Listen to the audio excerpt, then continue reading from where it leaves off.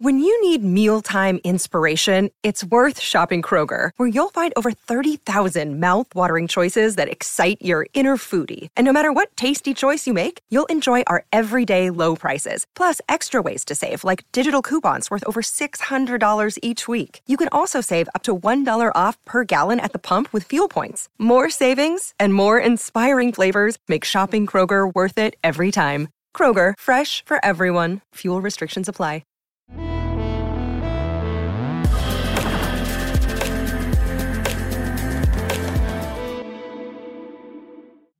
Hello, everyone. I'm Michael Nicolaides for Real Vision. Today with us, we have Eva Kaili. Eva Kaili is a Greek politician. She's a vice president of the European Parliament as of 2022. She's a member of the European Parliament since 2014. She's the first woman chair of science and technology at the STOA panel and Center for Artificial Intelligence.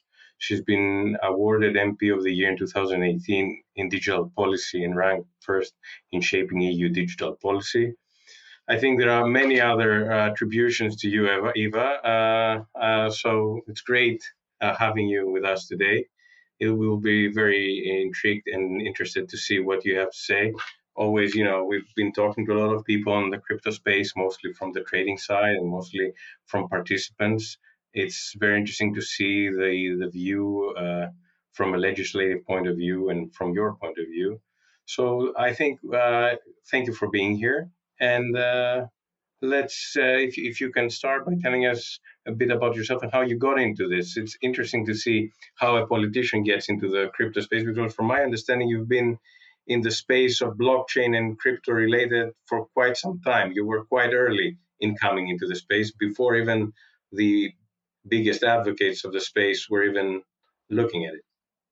First of all, thank you for having me and your kind words. I have been also following your work, and it's impressive, the quality and the level of discussions. So thank you again for having this opportunity to chat. And basically, we're coming from Greece, and we spent the economic crisis into trying to figure out what's the right recipe. So I was an elected MP during these basically the austerity era, and when I got elected as a European, as a member of the European Parliament, as an MEP, I decided to look for solutions that they have not been yet maybe discovered. I was trying to get alternatives because it seemed that the systemic crisis didn't have a real solution.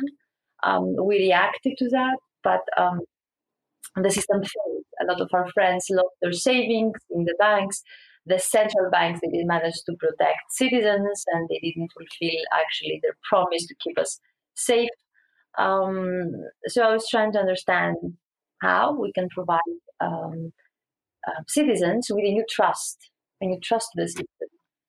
And I started, I'm working a lot with new technologies, an architect engineer, and I had heard about blockchain, but then at some conferences that I attended, I thought it was quite impressive that the word decentralization was used to explain such a technology, and I felt exactly this is what we needed, decentralization. And then I heard about trust, and I said, actually, we do need trust to rebuild trust in Europe to politicians and to the system.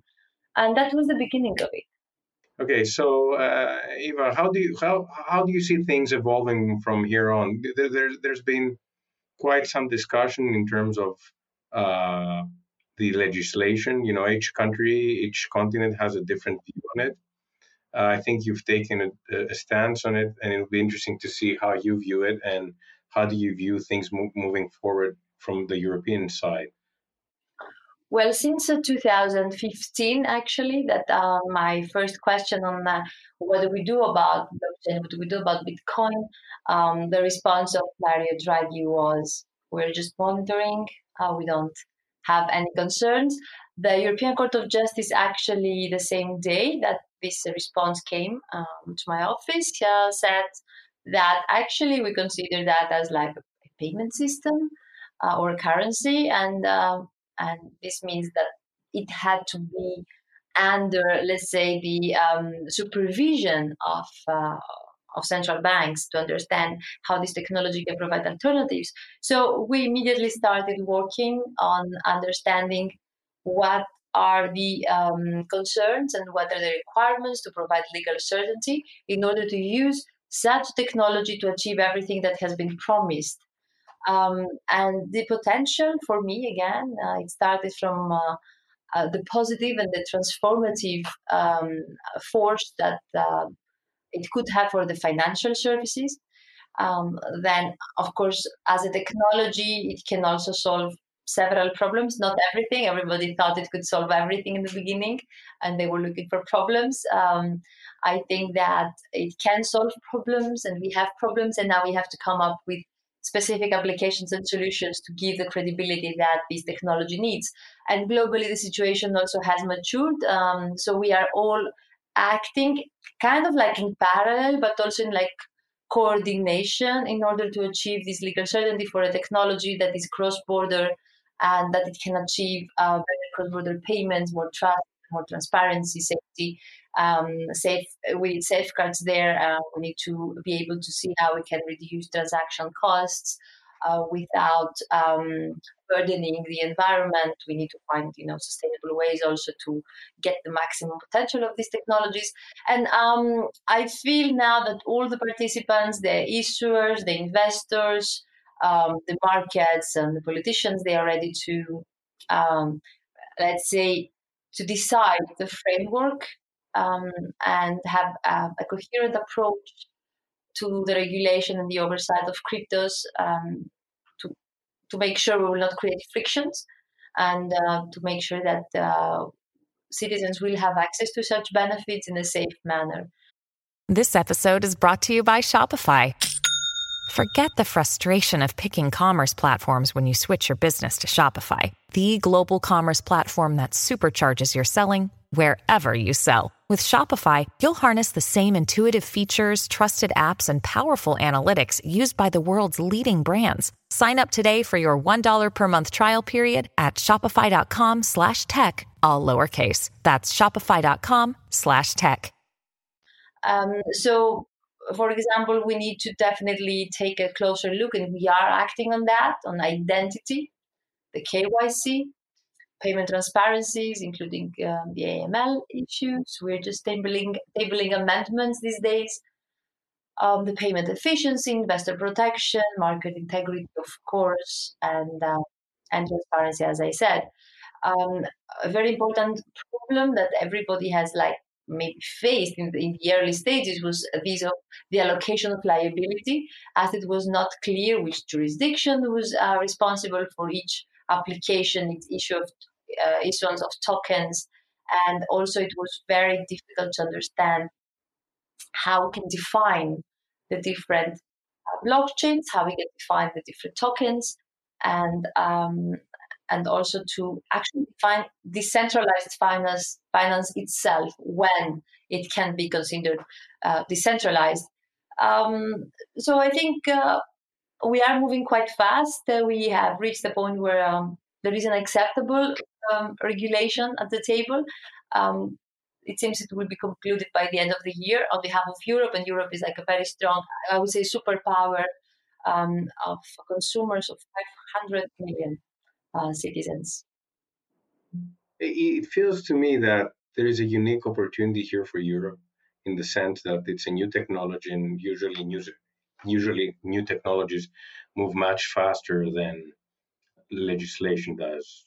That's the nature of the technology, and when there's so much entrepreneurship and so many people in the space, things happen very fast and change very fast.